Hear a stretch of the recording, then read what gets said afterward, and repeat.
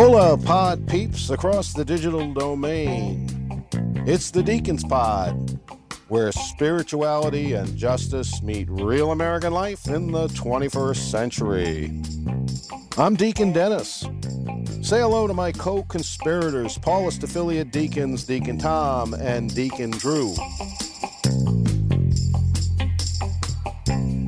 Good morning, Tom and Dennis. How you doing? Drew, well, thank you very much for asking. Doing quite well down here. How about yourself? I'm doing well. I finally got the ashes washed off of my forehead. I think we can tell our listeners that we are now in Lent, and Ash Wednesday was 2 days ago. Were you guys able to get to an Ash Wednesday service or do something about that? I was there at the 9 a.m. Mass, and it was a pre-COVID type of crowd.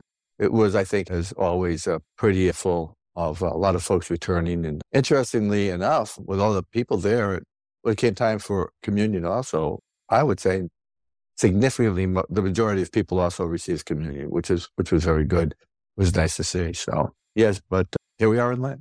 Yeah, I was derelict. I was not on the schedule. And so I did not.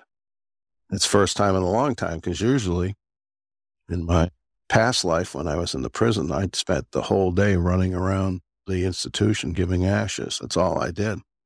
And I came home looking like I was a chimney sweep, because half the time I'd be given to a CO out in the yard and, it'd be blowing back on you and have these all little speckles everywhere. So, but yesterday, no, it was a break in tradition. I did not have to, of course, Ash Wednesday is not a holy day. Ash Wednesday is optional, which you would never know. Like Tom says, it's always full of people. People, we don't even come to church on Sunday. Like, I'm here for ashes. It's like, okay. We had a ton of people. I actually conducted the middle afternoon service, and it was an Ash Wednesday service. It was not a mass. So it was me, and I drafted a couple of people to help me with the ashes. And again, we were full too. And I finally got my thumb clean today. Yeah. I mean, I've been washing it since then. I want our listeners to know I do wash my hands quite regularly, but it took a while to get the ashes off. Oh, it always does. It always does. It's like it's a day, it's a couple showers or whatever, hand washing to get. So let me ask you this, because people are always asking me, and I'm sure they're asking you, do you prefer to give up something, or do you prefer to do something, or do you do both? And what do you think is maybe more helpful during Lent? Sometimes it's almost like a New Year's resolution. You can get in maybe for the first couple of days, but then it becomes difficult. But yeah, I'll start. I've been trying to do some more spiritual reading as I write a blog, as you may know. And what I started doing, I don't know, maybe 6 months ago, was putting in some resources, reflection, places where they can go either find a YouTube or a book and stuff. Because I just find so few people will have a knowledge of, like, where can I find some good reading? So I try to put that in there. What I went into, I was going through some books and found some old books. Brother Lawrence of the Resurrection, the Practice of the Presence of God. And in it, he makes this claim. It says, we cannot find God in others. It is the God in us that finds the God in others. And it really struck me because, Bill always comes in and says, let me see if I can find the God in others when you're conscious, right? But you have to be aware of that indwelling in us to be able to recognize moving along. So that's what's interesting about that is that's that whole Hindu practice of the namaste. They hold their hands and they say namaste, and namaste means the God in me greets the God in you. Correct, yeah. So it's interesting that you got this French monk from the 1500s on the other side of the world who's coming to the same kind of thing. Advanced. Yeah. I love that book. That's probably the largest part of my spirituality is to practice the presence of God, because you can do it all the time. Well, isn't that the challenge? You think you can, and then you get hooked up with a little something, it goes away. And of course, he talks about that very idea of this is, you're finding that one truth and you're focusing in on that pearl of great value, right? You're trying to live in the world, but... Well, it's like you said, you become conscious for a minute while you're doing it, and then, your attention gets stolen by, and sometimes, stuff you got to do. I mean, it's not like anything to be ashamed of. But then I don't worry about that, because I figure, well, anyone's got a secret for that. I haven't found that book yet, but you can come back then to practicing the presence of God. So then that's kind of what Lent is all about in a way, isn't it? It's to remind ourselves on a daily basis that we are to be with God and God wants to be with us. One of the things I do whenever anyone asks me to pray, which is quite frequent, you'll get together with people, and if there's a grace to be said, it'll be, well, deacon. And of course, I make a joke about, hey, it's my day off. You do it. Because I'm trying to say to them, it's legit if you do it, but if they want me to do it. Anyways, whenever I am in a position to lead some kind of prayer, the first thing I always say, and this goes back to Brother Lawrence and of the resurrection and the practice of the presence of God, the opening thing before we do anything is I say, okay, let's take a moment and remind ourselves that we're always in God's presence. He doesn't go away. We do. And then a moment of silence, and then we begin the prayer. But it's a very short book. It's an easy read. I think it's like $5 on Amazon. It has served me well.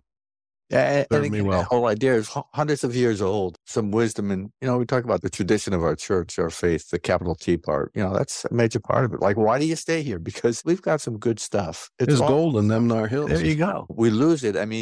Even today I was at Mass this morning and talking to one of the other priests, the visiting priest who comes on a regular basis, about, I think it's Richard Rohr, that Dance of the Flaming Chalice is why people forget why they're following a certain tradition. And we could say that about the Mass, We're here, we go through the motions, but we really forget what it's all about. And this person that was there, part of the conversation, recommended, hey, why don't you take a Sunday and go through the Mass and just talk through what's going on?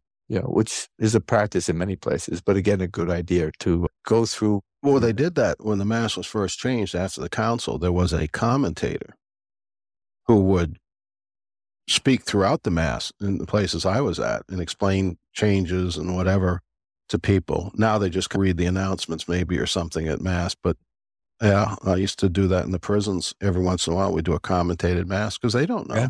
Yeah. And I would link it to the 12 steps of NA and AA because almost all of them were addicted in prison. That's who's in prison, mental illness and addicted people. Yeah. So, but that made them, because again, you can say, well, let's remind ourselves, but some people don't know. Why do we say these words? Why do we, so I would make a connection like, well, at an AA meeting, I have to stand up and my ticket in is to stand up and say, I'm Dennis, I'm an alcoholic publicly. And the same thing, you come into church and you say, I'm a sinner in my thoughts, in my words, what I've done, what I've failed. However we can do it. Yeah. Like that's step one. Like that is your ticket into this assembly. We are all sinners. But again, if you're just phoning it in, if you're just saying words, it doesn't register, and it should register that you are publicly telling the world that you're a hot mess. So how are you judging other people? Why aren't you compassionate? The whole thing flows if you spend a little time with it, but people got to be shown that. So, and you have to work excellent idea, Tom. You have to work it over and over again. Repetition, seeing, the different ways we learn and acquire knowledge. And again, I think we talk so much about being distracted. So when you're sitting in there, you have a body sometimes, but maybe the mind is miles away or got the earphones in, listening to something completely different. We're going to talk to somebody today who will help us to understand why that happens and how to do something better about it. Our guest today is Paulist Father Mark David Janus. I think he's going to have some things to say about what we should be doing in Lent because he has a new book out and we're going to talk about it.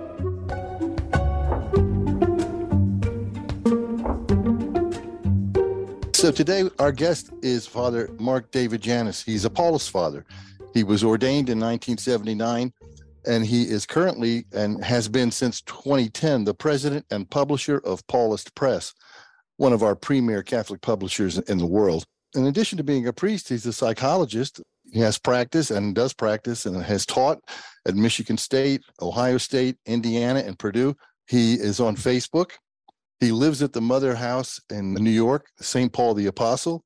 And he's the author of several books, including the one that we're going to discuss today, which has just been published. It is entitled Mercy, Not Sacrifice, Lenten Daily Reflections, a Paulist Press publication. And among other things, Father Mark David is known for his preaching and his homilies and a lot of other things. He's just a wonderful priest, and we are so blessed and lucky to have him with us today. Hello, Father Mark David. That's awfully kind of you. Thank you. So let's start off by talking a little bit about you, if that's okay with you. Sure. Tell us about your journey into the priesthood and into the Paulist Fathers. Why did you join the Paulist? Right. As I go back, as I think back, actually, it's hard to remember, to tell you the truth. I joined in the early 70s. And at that juncture, of course, this was a time when priests had a major role to play in the civil rights movement. They had a very important part to play in the war movement. We had priests who were enormously important for my family. And my sister had polio for 14, 15 years, and they were very good to us. But I found the Paulus actually by accident, to be truthful. One of the people who taught me in college had been a Paulus priest and one of the first ones to leave, really. And very early on, Dr. Bill Sullivan, just sort of came up to me and said, "You'd be a good Paulus." And I had no idea. I mean, the only Paulus I'd seen is for 10 minutes, Elwood Kaiser's, an Insight or something before the cartoons were on. I mean, that's all. I didn't know anything about them. And so he, over years, had sort of seeded me with documents from the Paulus Fathers about how they were organized and what they were looking for and what they were trying to do. And the important part for me was really Paulus interested in working with people who weren't Catholic. And that was the intriguing piece to me. Wow. I hardly knew any Paulus at all. I didn't know any Paulus at all. Bill sent me to visit Park Street, and then he sent me to visit 59th Street. He said, well, truth's somewhere in the middle there. You'll have to find out for yourself. So, in truth, as I think back on it, I don't really remember why I joined. I remember why I stayed. Okay. I stayed because it made me happy. At the end of the novitiate year, and then the second year, and then the third year, and then I finally realized I was happy with it. I think the only dramatic vocation story I think I have is I was up in Alaska at one point. I was the world's worst seminarian, by the way. Just absolutely the worst. And they sent me up to Alaska, to North Pole, Alaska, St. Nicholas, North Pole, Alaska, which was a double width mobile home. And the church was in the basement, and the rectory and the office, everything else was the upstairs part. And I was in charge of religious ed. And so we were doing Advent and Christmas in July, because in Christmas in North Pole, it's too cold for anybody to go anywhere. And I'm sitting there and we're cutting out things, for religious education. Right. Action paper. And I'm sitting there and I'm at huge double windows all over the place, because you try to get whatever sun you can in the summer. And I'm sitting there and I'm huffing and puffing and I'm saying, I'm the smartest person for 1,000 miles. And here I am playing with paper dolls. And what am I doing? And I looked out the window and there were, 2, 3, maybe 4, 5 rainbows, different parts of 5 rainbows. Wow. And I heard a voice of the woman who used to take care of me when my mother was with my sister in the hospital, that said, Marky, be a priest, don't be a priest. I don't care. You make the choice. Wow. And that's the only time. And Graham Warning was her name. God rest her soul. I would eventually go on to, and that's the only time anything like that's ever happened to me. And it wasn't the issue of, yes, you must do this, or no, don't do this. It's that you make the choice. And I think the mission of the Paulus, the men I had met who were Paulus, were exciting. But I ultimately realized I was happy being a Paulus. I was happy even as a miserable seminarian. I was happy. The mission made me happy. And that was an important thing. And it was a few years later, I think I would look back and would say that, when I came to the Paulus, all this zim and vip and energy, and we were going to save America, and God knows what we were going to do. We had all of these things going on, and we were going to save the Paulists. And right. All of this is in addition while we were saving the church on the side. And in retrospect, I look back and I think about it, and it's the Paulus that's how God saved me. That's how God saved me. Right. I hope I'm good, whatever things have happened along the while in my mission and what I've done. The important part, I think, is that the Paul's mission and the Paul's community ended up saving my little wretched soul. Wow. And so I think it's not Ignatius. Ignatius is of Loyola's vocation story. Right. But it's a real life vocation. No cannonballs. No cannonballs. No cannonballs. But it's a real life vocation story. It's how the Holy Spirit saved me. Yeah. Did you receive your psychology training before or after you were became a priest? Well, I had started it actually beforehand and then stopped to enter seminary. And then after I had been a priest for a while, I think almost 10 years, is when then the Paul's Fathers released me to go get my own doctorate. In that interim time, I had been working with runaway and homeless kids in Boston.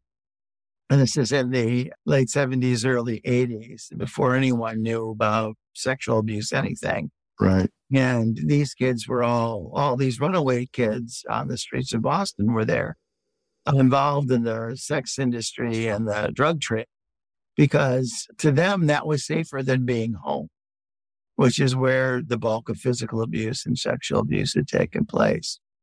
And so I had horrified little baby priest. I contacted all these people. They have a huge medical community in Boston and Boston Children's Hospital, Harvard Medical School, and all that. And I served for a while as a conduit between these kids and these people who were just beginning to study this whole issue of sexual and physical abuse of children. And I stayed involved in that really my whole ministry, my first 10 years. And then Father Joe Gallagher, who was the president of Paul's Fathers at the time, said, well, if you're going to do this, you need to get your own credentials. You need to get your own degree. And so I did.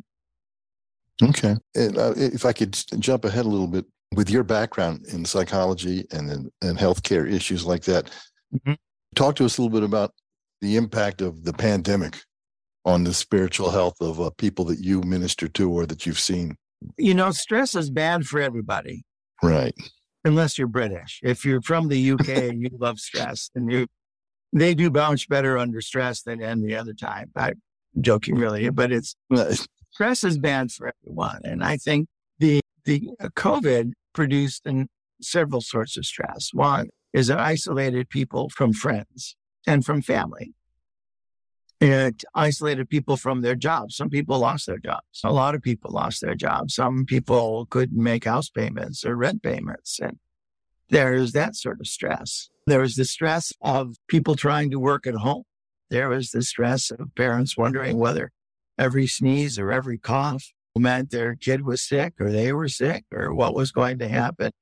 And especially in the first 2 months of it was 3 months of it really were people going to die. I mean, outside where I lived at 59th Street, there were at Mount Sinai Hospital, there were 3 big white trailer tractor trucks that were the temporary morgue. That was New York. Mount Sinai in New York. Yeah, they couldn't have it. They couldn't do it. And I had COVID, and fortunately, I was taking oxygen and all the rest of it, but I wasn't. The doctor came over to see me and said, well, we'll keep you here, so you have to go there, but you just stay here as long as you can, because we don't know how to treat this. So that was in the early days.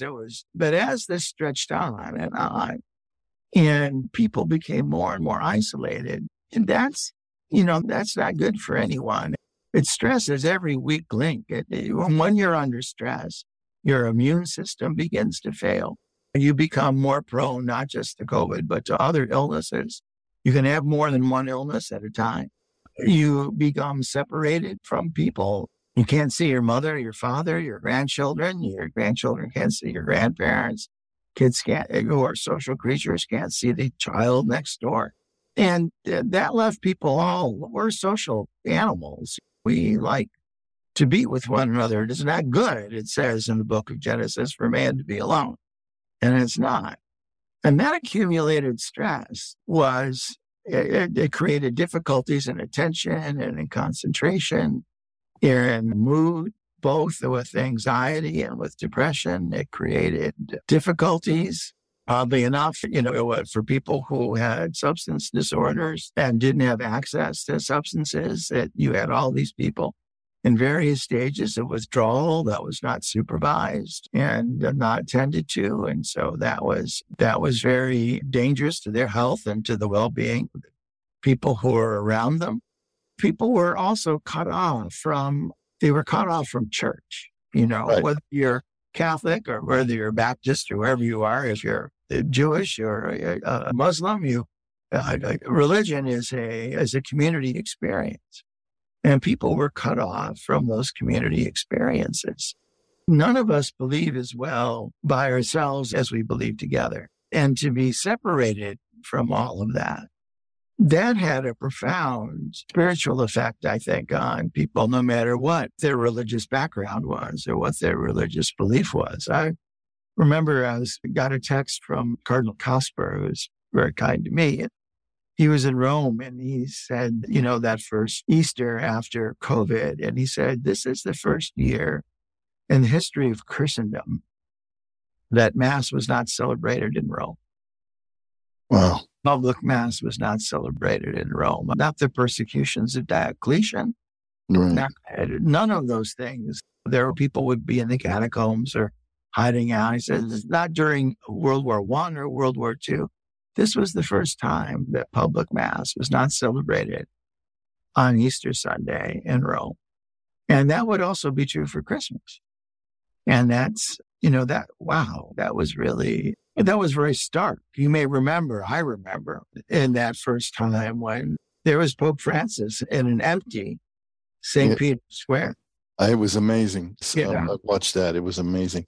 Right. I mean, Paul's fathers, thank God, at least provided some solace with all the Facebook and the YouTube masses they put up online. I mean, it kept me going during that time that my wife and I were constantly tuning in to the Paulist masses. And sometimes we would do two a Sunday. We would do one in the morning and we'd do another when we see somebody else we like preaching.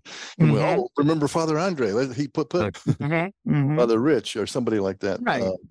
Right. That helped, but you're right. It's not the same thing. It was still a very stressful time. Right. And that as people talk about long COVID, which is a real thing physically. Right. There's also a long COVID fallout spiritually, I think, for people where they've almost forgotten how to be together. Right. Forgotten how to gather together for Eucharist. Have, as the people in exile during the time of second Isaiah, wondering why did God allow all of this? And, here they were banished. Everybody was in exile for a long period of time. And that exile, not only do you have to endure it, not just take a great deal of energy to endure it, but you begin to wonder, where is God in all of this? Right. And lack of ability to connect, to pray with one another, to be with one another, emphasizes that. If I can change our topic a little bit and bring us around to one of the reasons we're here today. You have recently published a book, Mercy Not Sacrifice, Lenten Daily Reflections. And let me just say this, I really love this book. It's great, yes. I loved it first. I loved it before you did. Yeah, I know. You stopped copying me. I love better. Yeah. It's true. We have, offline, the three of us have already raved about this book to each other. So why don't you tell us, please, what this book is all about, what you're doing in this book? I think as we look at Lent, Lent can is easily about me. What am I giving up? What am I doing? What am I fasting? What am I making the Stations of the Cross? What am I blah, blah, blah? What extra prayers am I saying? Right. All of these sort of things.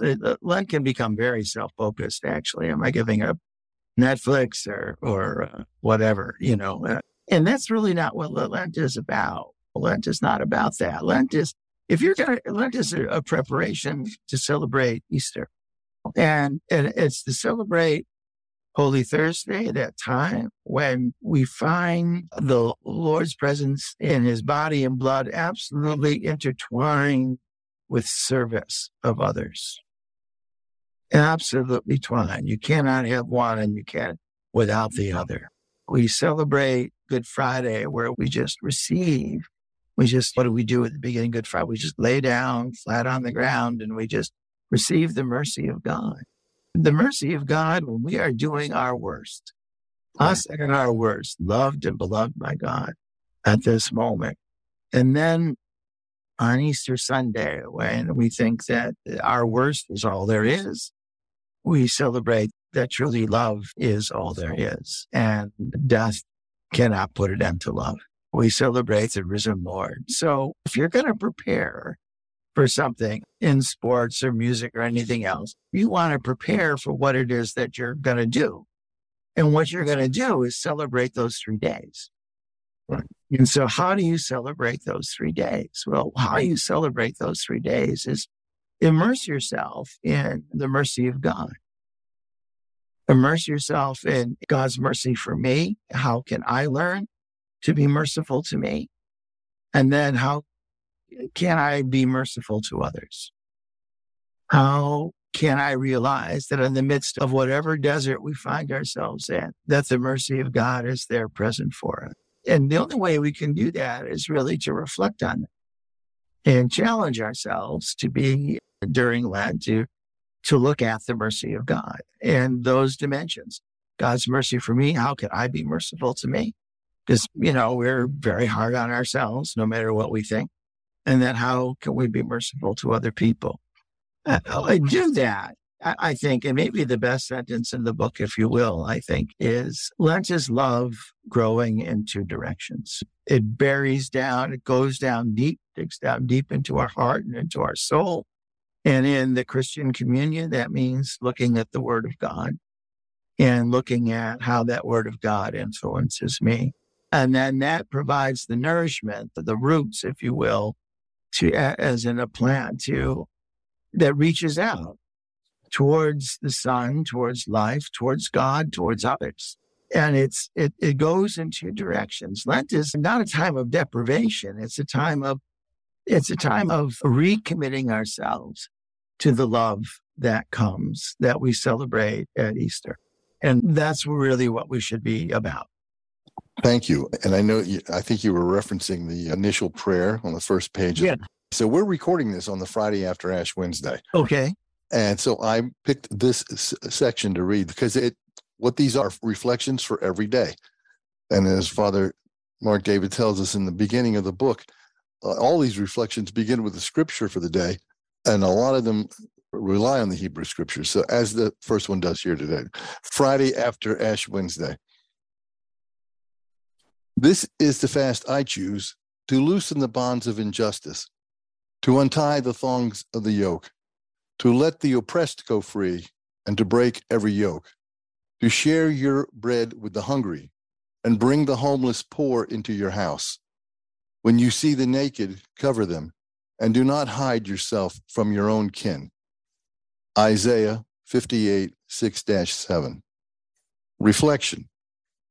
One Lenten Friday, I was invited by hymn-singing Methodist men to a breakfast of pancakes and bacon and eggs, biscuits and sausage gravy, with a vegetable omelet for their Catholic guest. Why do Catholics give up things for Lent? This Lent, I am giving up kale, announced the playful questioner.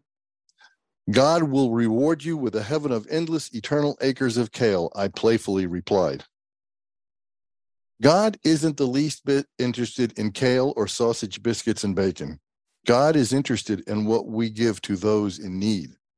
God is interested in who we set free from what holds them down. Of all God is interested in, what I most fear is this. Quotation, do not hide yourself from your own kin. Close quotes. The poor, naked, homeless, oppressed live at a distance. My own kin, well, there is no getting away from them.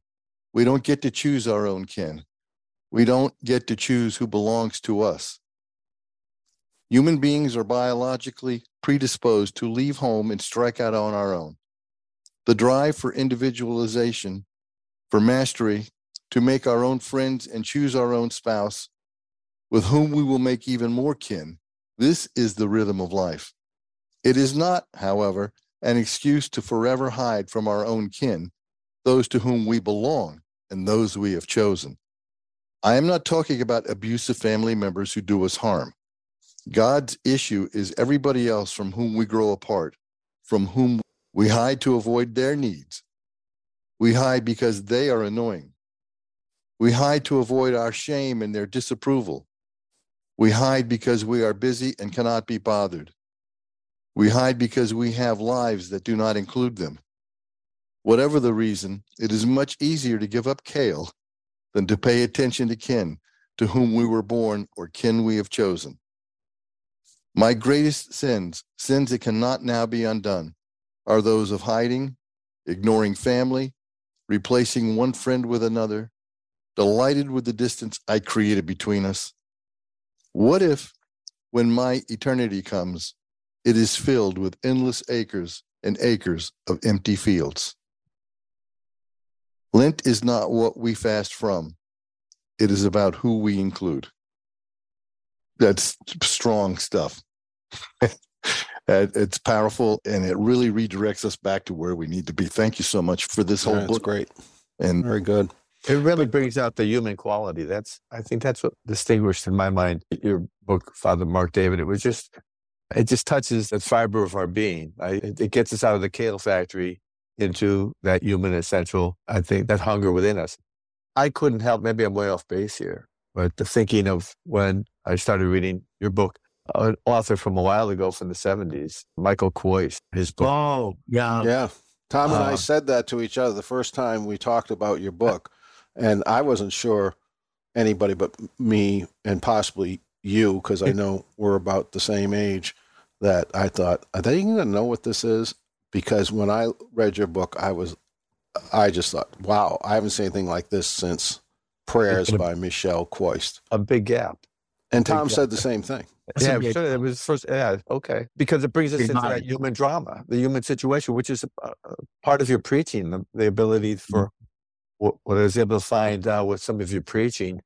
You get beyond the fluff. You get to the heart of the matter, where we want to deal with kale, but we don't want to deal with that interior change that comes along with the image of ashes and renewal and change. So it's a delight to have some real nourishment this Lenten season to bring us deeper into our own spiritual journeys. And I don't know about Tom, but just so I'm clear on what I'm saying by comparing you to that book by Michel Koist, for me, at the time I read that, which would have been the 70s, it opened up a concept of prayer that I had absolutely no idea of. I mean, it's not, I remember this thing he wrote or that thing. It was the whole thing. It was like, you can do this, huh? This is legit. You can talk to God like this. You can, I mean, he was beautiful. He was a wordsmith, of course. There was all kinds of stuff. It was very deep, like Tom was saying. But to me, the impact was, wow, this is, because it's not, contemplative prayer and maybe God will give you the gift if you do this.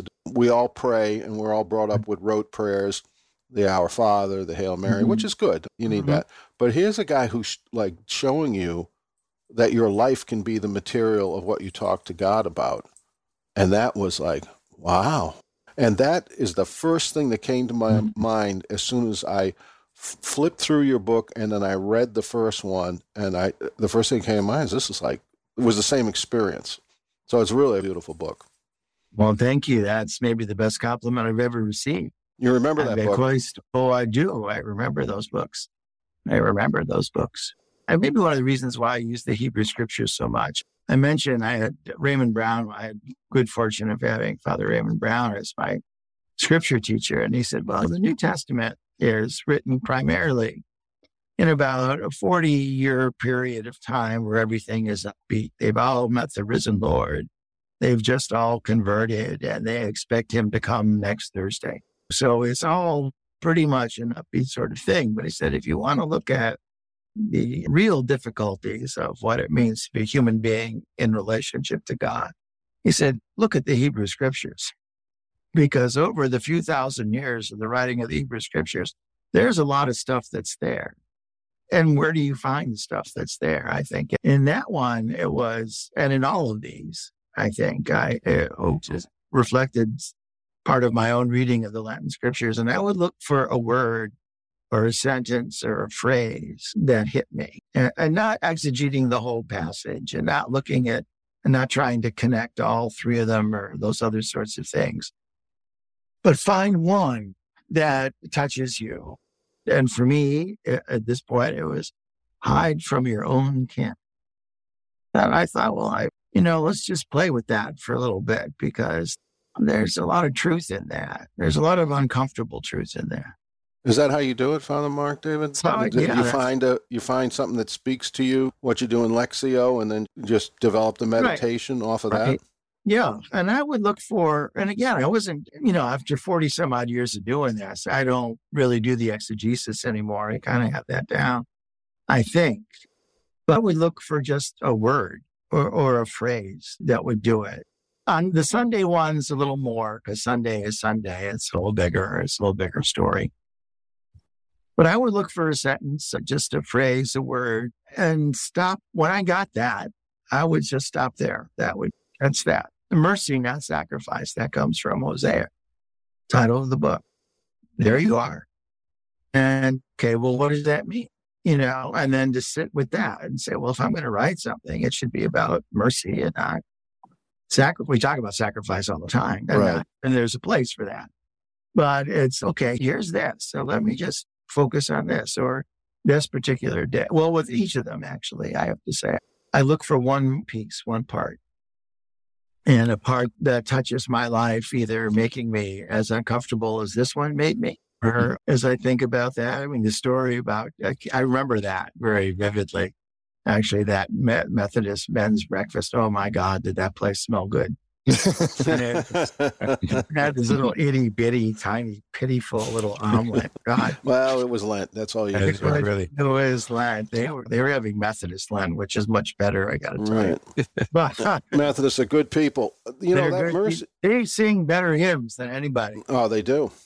That mercy, not sacrifice thing, though, if we can get a little exegetical just for a moment, aside from it's an interesting thing to put up against Lent, because Lent is traditionally, for most of us who are raised Catholic, about what are you going to give up, the whole disciplining, being able to say no to yourself so you say yes to God. And that makes sense. It's, like you say, there's a place for that. But the mercy, not sacrifice, where Jesus tells the Pharisees to go find out what this means. And I thought that summed up the prophets' critique of the temple throughout the Jewish scriptures, throughout the Hebrew scriptures. Take away your fast. I didn't ask you, you think I'm hungry? You got to give me a bowl to eat? Go feed the orphans. Go, that whole prophetic thing, which Jesus was obviously, he was not a Levite. He was not in the temple. Jesus was obviously the prophet from Nazareth. And so this was his kind of take on things. And it's really a very deep criticism for all of us, especially us Catholics, I think, because we are very comfortable with the sacrificial stuff. So this is a real challenge, it seems to me, not just about Lent, but just about how we envision following Jesus in general. That is a real challenge that we're still waiting for the Holy Spirit to bring to the attention of the church. Are we really doing a lot of times what God wants, or are we doing what's easier? Because it's much easier to sacrifice something than it is to be merciful. Isn't that Pope Francis's call to the church? 10 years now. Yep. 10 years now, over and over again, in so many different ways. That's the call of Pope Francis. Yeah. Is it a significant part of your ministry too, Father Mark David, with the whole idea of helping people recognize the presence of God? We were talking about the presence of God before you joined us, but it seems your ministry and even this book is getting into, not bringing the presence of God, the accompanying part, but helping people realize where God is in your life. And how do you do that? Especially because we're trying to reach people who might have left the church. How do we reach them as far as today, the presence of God has come into your life? How do you see that? Do you have a formula for that? Is it? No, I think the formula is, where are the difficult parts of people's lives? And as soon as you find the difficult part in people's lives, God is there. As soon as you do that, then it's my job to hunt around and look for God. Because the presence of the Lord is there. Even if they don't see it, if I don't see it.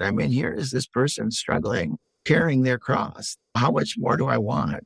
You get to see people carry their cross all the time. In ministry, we have that. We have that awkward, awful privilege of being Simon watching Jesus carry his cross continually. And for us, as soon as we find that spot, That's where we look. And that's where we can begin to find people to then help people understand the presence of God that's within them. And that's where I look first. Now, there are other places, there are happy places too, where you can look and see that, but they usually can pick that up on their own. Right. That's easy. That's on their own. But how do you find the difficult part or the difficult things with that? I was talking to a group of 8th graders in our school and in Los Angeles yesterday, and we were talking about stress and anxiety and COVID and what it was like. And there's this one kid so honestly said, I'm anxious all the time. I feel stressed all the time. I'm always worried about the future and blah, blah, blah, what's going to happen. And I'm thinking to myself, and he's saying this out loud with a group of 40, 50 other kids. And I'm saying, what a brave boy you are. What a brave man. Here you are getting up every day with all this anxiety and putting one foot in front of the other and being able to say that out loud. Whoa. Yeah. Whoa. I don't know how old I was before I could do that. That's incredible. To be as strong as you are, to carry that burden every single day. That's spectacular.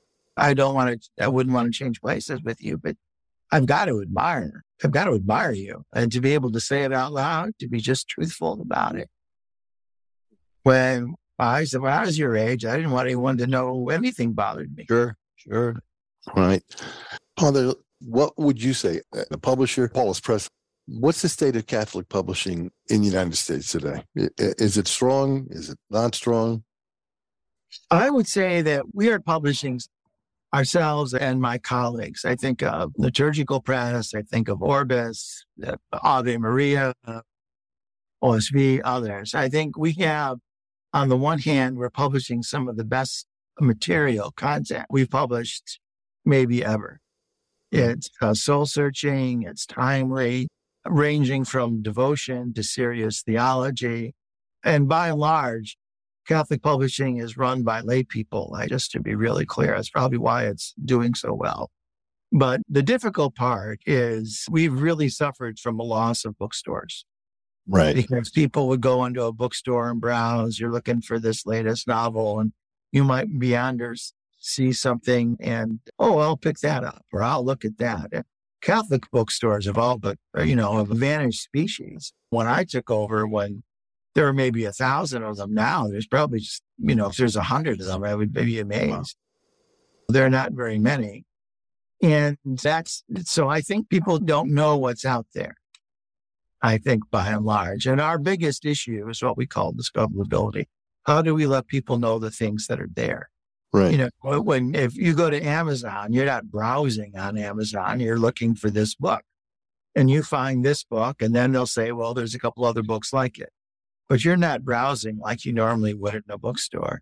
So I think all Catholic publishing in one sense is struggling in that regard, is how to get the word out about what we have, about what's available, because each publisher has their own niche, if you will, but it's increasingly difficult to make available to people, to let people find out what it is that's available to them. Well, you got something for everybody. Anytime I've looked at the Paulus Press catalog, we got kids to adults, devotion to serious theology. Mm-hmm. So what would be Paulus Press's niche, since everybody has a niche? I thought you were nicheless. Well, we sneakily we work towards the intersection of faith and culture is really what we look at. We have all of our younger kids' books are all directed towards helping introduce kids to Scripture. We publish Second Vatican Council is really what we publish. And our niche is, how do we manage that? So kids don't buy books. Grandparents and parents buy books. So how to introduce kids into the Scripture, how to introduce kids into some basic human concepts that undergird. We tell stories about Muslim kids and Jewish kids and Christian kids getting on together, things like that. So we do those sorts of things. I think we publish more ecumenically related materials and more interfaith related materials than most other presses do. We lose money on all of that, but that's part of our mission. That's part of what we do. That's part of that. But I would say Now, Liturgical Press does, they publish the best stuff on liturgy out there. We have a couple of really good authors on liturgy. They all overlap a little bit. They tend to do worship things. If you Give Us This Day, that's Liturgical Press publication. If you're looking for a liberation theology, Orbis is very strong in that. So that's what they do. So I think what we look on and we continue to do is now it's 50 years on later, 60 years on later from the council. What is it? What does this next level of the reception of the council mean for us? And so Pope Francis is taking us in the direction of synodality. And how is it that we re-envision the church in the way that the council did, but we haven't yet brought to fruition? So that's what we're looking at right now. Okay. Does anybody publish more books on deacons than you guys? No. I thought we should mention that up since they were. We should mention that, yes. No, my predecessor, Father Larry Boat, decided to do that and then got in touch with Bill Deitwig, and we made a huge decision to publish things in reference about deacons and that there's a huge need there. One of the biggest consumers of our Paul's biblical commentary are deacons. We'll buy that and use that. Somebody has that 8-pound thing there.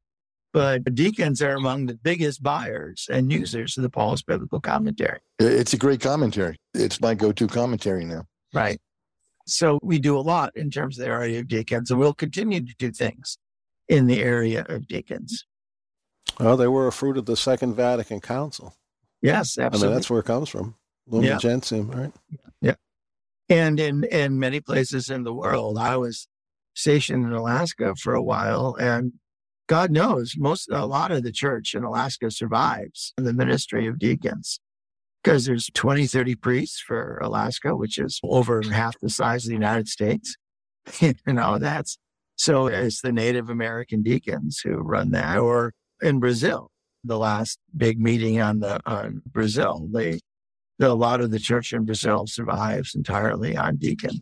So that vocation is enormously important. It's not that there are no vocations people are looking at. They may not be the vocations that we're used to thinking about, but I think the Holy Spirit is sending vocations. Either that or he hasn't listened to us for the 50 years we've been pleading with him for vocations. It's just, right. How about this? No, I don't want that, Holy Spirit. Give me what I asked for. I wanted a Coke, not a Pepsi. Right. And the Spirit we're not going to outlast the Spirit.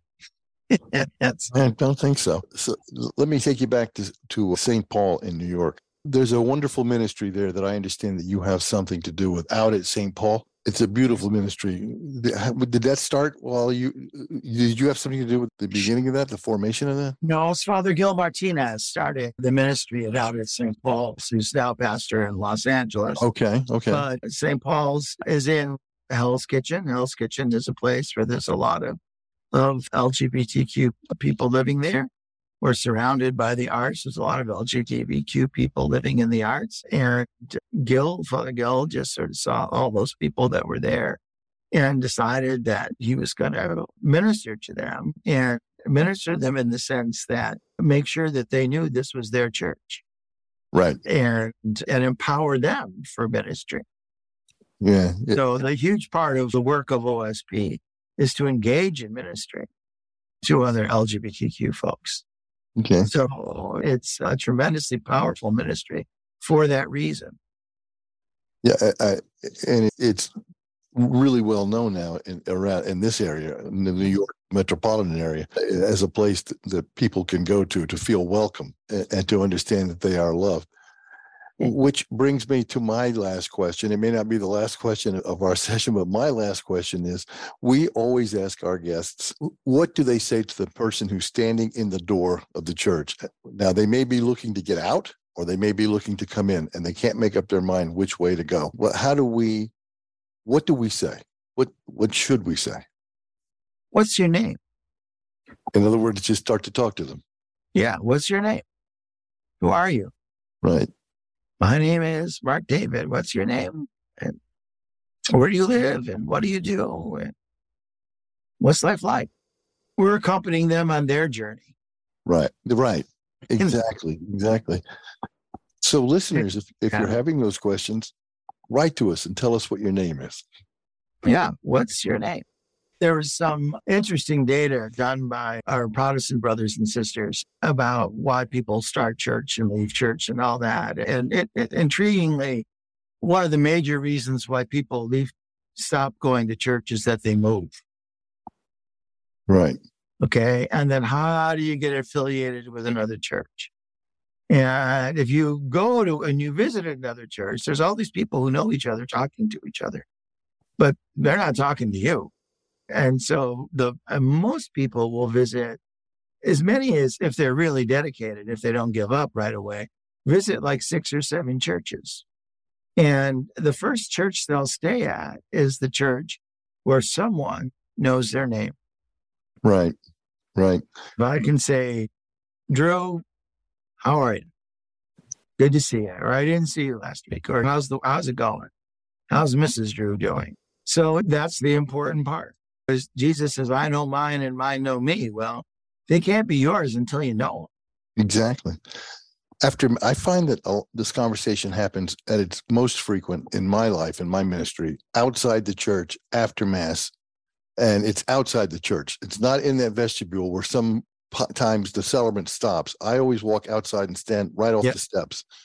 And every so often, somebody will come up to me and tell me, that was a beautiful Mass, and I've been looking for a church because, as you say, we just moved here or we just moved to this location. And of course, where I live, right outside of New York City, they have their options. They have their options of Catholic churches. Right. But I have to start with, and you're right, so right, Father. I have to start with, well, tell me, what are you looking for? What is it you want? So you just call people by name. Right. So what's the first thing? Let yourself be guided by them. I thought it was great what you said, Father, that just a minute ago about we're accompanying them on their journey. Yeah. Emphasis on the their. Mm-hmm. And I think that that is revolutionary if we can get that idea into the heads of people, that their journey is between them and God, and that is legitimate. And you are there to accompany them, to help them, but not to say, no, you got to come my way. You got to do it this way. You got to do it, which of course turns people off. And any adult is going to, most kids too. So I don't know who that works for, but we seem to be stuck in that. But I thought that was a great insight you just had, that we accompany them on their journey. Well, if I can reiterate. That's a great title of a book, by the way. Yeah. Huh? Write it, Dennis. Yeah, right. Well, let me just reiterate what I read from before, Friday after Ash Wednesday, from Father Mark David Janus's book. It's a Paulus Press book, one more time. God isn't the least bit interested in kale or sausage, biscuits, and bacon. God is interested in what we give to those in need. Yeah. So let me just say, if you're interested in Father Mark David's book, and if you're interested in all the other fine books Paulus Press publishes, visit pauluspress.com. You'll be able to hunt around and look at it and browse. Right. It's unbelievable. Even though it's not a bookstore, you can browse on their website. It's unbelievable, the range of stuff they have. There is something there. If you go to Paulus Press, I will guarantee you'll find something that you'll go, ooh, that's interesting. And I don't even know who you are listening, but they've got everything for everybody. It's really quite a breadth and depth of interests and approaches. It's really well done. And I just want to say this book, again, Mercy Not Sacrifice by Mark David Janus, that this is a great book. I want to make sure people understand, this is one book to rule them all. This is not, okay, this year of Lent, and I'll be selling you one next year. This covers all 3 cycles of Lent. So this is your Lenten book forever. So that's quite a deal. You could take one day and 5 minutes a day in the morning with a cup of coffee and start your day with some real depth. So Mercy Not Sacrifice, Mark David Janus, Paulus Press, get them while they're hot. And this also gets the Deacon Dolan money-back guarantee. If you don't like this book, you send it to me and I will give you your money back and give it to someone who can appreciate it. But this is a wonderful thing, and I thank you, Father. Thank you. It's Deacon Dolan, D-O-L-A-N. That's right. Drew's cheap. Drew's not going to give you your money back. I am. I will Father- give you your money back if you don't like this book, because I know a lot of people I would give this to that they would be very happy. Father, thank you very much. This has been a Thank wonderful, you. wonderful session that we've been spending with you, and it's been very edifying for me personally. Thank you so much. Thank you. Thanks very Thanks. much. Thanks, Father Mark. Bye-bye. God bless. Special thanks to El Jefe Paul Snatchko and our editor, David Dalt. The Deacons Pod is powered by the Paulist Fathers.